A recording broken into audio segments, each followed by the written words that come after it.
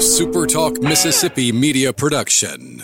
Very pleased to be joined at this time by Mississippi State head football coach Zach Arnett. You've been on the podcast a few times with me as the defensive coordinator, first time as the head coach. In 4 months here on the job, or 5 months, however long it's been, what's something you've learned about being a head coach that surprised you, that you didn't know was going to be the case? It's not quite as fun as just being the defensive coordinator, but I'm a little offended. It's been several months, and as the head coach, I couldn't even get an invite into the podcast. So clearly, I see where I land on your totem pole. All right, now we're going to throw somebody under the bus here, because I requested this interview like the last week of February. Don't do that. Revisionist history. Well, I'm glad you're joining me here as you're wrapping up, spring practice, spring game this weekend at Davis Wade Stadium. Overall, what's been your biggest takeaway about your team from this spring? I like how we've come out and worked every day. Mindset to get better. Obviously, it's hard to improve if you don't set out every day with that goal. And so we've done a good job of showing up prepared to work, willing to learn. Obviously, we're trying to improve our schemes in every facet of the game. And then obviously you got to go out there and you got to put in a lot of effort. And our guys have done that. And so we got 3 practices left here, including in the spring game on Saturday to conclude spring ball. And so we got to get 2 good days of work in and get ready for that. And then I think our guys will be excited to get out on the actual game field and play some live football in front of people. You got one side of the ball on offense that's undergoing a massive change, complete workover from what you were doing a year ago. Defensively, with Matt Brock and you sort of a lot of the similarities. Is that a challenge? Do you have one side of the ball that's undergoing a huge 180 and the other side of the ball kind of knows where they are and knows what they're doing? Are you doing this because you're trying to, increase viewership or something? Or, a complete 180. Are we running the triple option? Is that what you're saying? I'm just asking. I'm just asking you. When I watch pass concepts and, Air Raid calls it 95 and it's the famous wide cross play, and obviously we have a different name for it now, but it's the exact same play. Is that a complete drastic overhaul? At least in the pass game. Right. I have a hard time believing, but no, I understand what you're saying. Obviously we are transitioning to what, most people would say is more pro stylish on offense. Obviously it's still very heavily air raid influenced. All of the passing game and all of football is now heavily air raid influenced. But yes, we feel like we have some talented running backs. We have big, capable offensive linemen who can create some space and do some things in the run game. And so we're implementing some different run schemes there.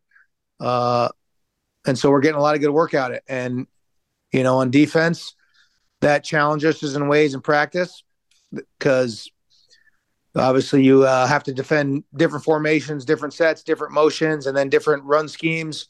And so we're maybe not playing as good on defense at times because of that, because it gets exposed. But it also is beneficial to our guys because they see some stuff too that maybe they weren't exposed to on a daily basis. And so hopefully it means there's a lot of improvement as a football team, but obviously we won't know until we line up in the fall. Coach, you have to remember whenever you do an interview with me, not one time have I said I'm a smart person. Not one time have I ever. Well, neither have I. I've never said it about myself either. So I just try to get through. That's all. No. I'm just playing devil's advocate to everyone who makes it seem like So then, what would drastic changes are going on in the world? What is the biggest difference between what Mississippi State did offensively a season ago and what they're going to do this year? Well, I think formationally, you're going to have much more formation variety, right? If you line up with 4 wide receivers on almost every snap, right, either 2x2 or 3x1, maybe an occasional empty, and then maybe an occasional 20 personnel where you'd have 2 backs and 3 wide receivers, right? You're really talking about 4 or 5 formations. And then when you have a tight end in there and different personnel groupings, you get a lot more formation variety, which also leads to some motion variety and how you handle things. But that stuff's only good if you can execute it and actually be efficient in what you do. And so Um, I think so. I think probably the spacing of the field, the formations that you're going to get. I got news for you. And this, I would probably challenge a whole bunch of people on this. And by no means am I an offensive guru, but 3-level flood is 3-level flood, right? When you got a deep route clearing out the top off the coverage, you got an intermediate one and around 20 yards towards the sideline, and you got someone in the flat to control the flat defender. 3-level flood is 3-level flood. Whether you're getting to that from 4 wide receivers, from 11 personnel, from 12 personnel, or I formation, in terms of how you progress and throw that, 3-level flood is 3-level flood. So that to me is where I think the reporters and people can try to make a big deal out of things that past concept, the past concepts that have stood the test of time have stood the test of time for a reason. Right. And you see them carried over in every style of passing offense, whether you call it pro style, air raid, or run and shoot.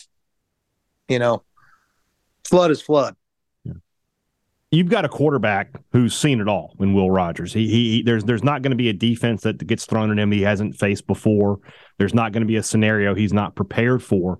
What has been the biggest adjustment for him with this new system? Oh, I think probably some of maybe terminology. I mean, that's probably a better question for Will to some extent, but there's a lot more terminology. Again, if you have a whole bunch of new formations and motion variety off of it, that requires a language in order to be able to communicate that or signals. And then when you have some formation variety, that does also lead to defensive variety, right? I will give the teams who spread you out crazy wide and sideline to sideline. There's only so many things a defense can do because of spacing issues, right? If they line up 3 dudes out there crazy wide near the sideline, every defense I know is going to put about 3 dudes out there too, right? You got to match numbers. And so it's hard to bring some fancy blitzes when the formations get crazy wide. The heavier personnel or the more the formations get condensed, you can do some things defensively to create some variety for the offense and the quarterback. And so I think Will's really enjoyed the intellectual side of learning a new offense and the things you can do as a quarterback to control it, and then also learning about defense accordingly, right? The shells that defenses can disguise and pressures they can bring when you're in more condensed formations at times. One more quarterback question, but let's talk about a different quarterback. What are we expecting from Mike Wright this fall? What is the role you want him to play for this football team? Oh, the same role everyone else on the team is asked to play, right? If there's something that helps us be a better football team and help us win games, guys embrace it. And a lot of those things will remain to be seen on how they get played out. I mean, Mike Wright's a dynamic athlete who can hurt you running it and throwing it. And if there's a way for us to utilize that skill set and help us win football games and score points, well, that's what our job is to do on the offensive side of the ball. And so it doesn't seem very smart of me to sit on here on this podcast and lay out some detailed plan for the world on what our plan is on how to use all of our different playmakers. And so I'm going to go ahead and leave quite a bit, in the dark on that. I wanted the script for the first game, to be honest with you. No, I mean, why don't you just ask me for the defensive call sheet too, and what down and distances we're going to send our blitzes. You feel free to send it to me. I may not understand most of it, but I'll take a look at it for you. No, but you'll put it out there for all the opponents to hear too. I think I feel like I'm trustworthy, Coach. I mean, come on. Defensively, what's the biggest difference between you and Matt Brock? Oh, well, we work close hand in hand on a daily basis. Matt's probably better prepared and, maybe less likely to be what's called an angry blitzer, meaning, you give up a bad play. And I was probably had a tendency to be a little angry about that. So, knee jerk call a blitz afterwards. And that can be scouted and used against you. Opposing coordinators can pick up on that. And so, Matt's about he probably the most organized, detail-oriented guys I've ever had a privilege of working around. I've had the privilege to work around some really good good defensive coaches, guys who have, have tremendous names and reputations. And I think Matt's going to be another one just like that. And so I'm excited to see what he can do leading that side of the ball.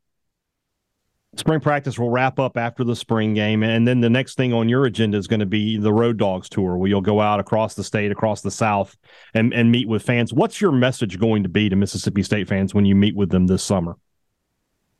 Well, first and foremost is just to thank them and show them my appreciation and gratitude for the support they've always shown this program, and the support they're showing me as his head coach. And obviously, we're in a new day and age of football.